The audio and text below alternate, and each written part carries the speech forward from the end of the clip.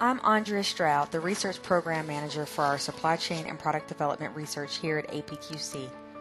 I'd like to briefly discuss our recently completed research conducted with support from Tata Consultancy Services on product cost management.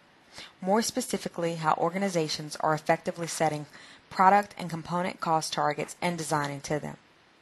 The research conducted reveals several key points about design to cost.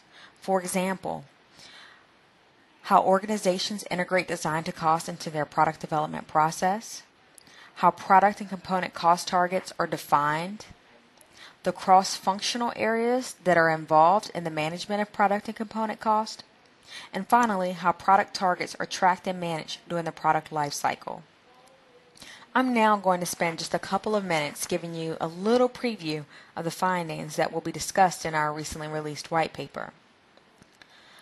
Organizations are increasingly interested in making design to cost an integral part of their product development process.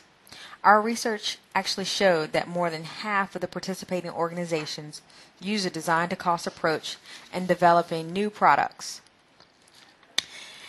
And other organizations, about 18%, are jumping on the bandwagon and in the process of transitioning to a design to cost approach. Organizations are using a mix of methods to help them set cost targets for end products or systems. For example, more than half use top-down cost targets based on market pricing forecast and profitability requirements. And nearly half use summation of bottom-up estimates for all component parts or individual subsystems.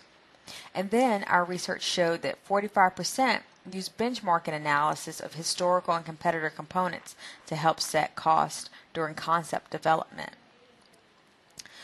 Some other interesting facts that we found during our research and that were pretty clear were that in the market, as well as the research showed, the involvement by various functions from across an organization is necessary to effectively set product and component cost targets and design to them. Almost 3/5 of our participating organizations agreed that they always engage experts from different functions and cross-functional teams during the development process, which helps to ensure that there is a right balance of cost, function, as well as quality.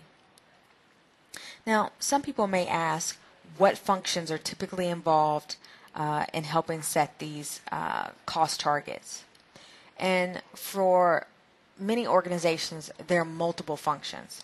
However, the most involved in the management of product and component cost are the design and engineering function, procurement, and of course, product development. Now let's talk about procurement for a minute. For many organizations, procurement is more than just a buying arm of the enterprise that's focused only on getting the lowest cost.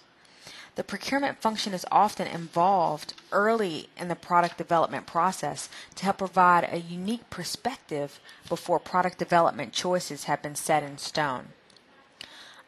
The procurement function can help evaluate proposed materials for new products and potential sourcing countries based on factors such as the amount of materials that are needed, whether the potential sourcing countries have free trade agreements with the United States, as well as the respective duty rates of potential sourcing countries.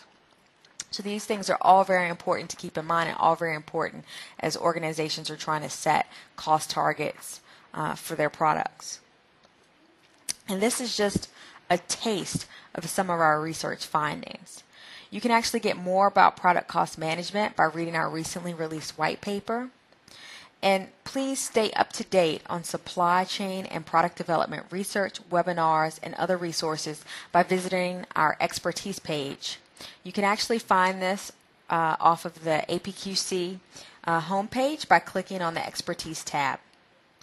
Thank you everyone for listening. This is Andrea Stroud, straight out of supply chain at APQC, signing off. I look forward to next time.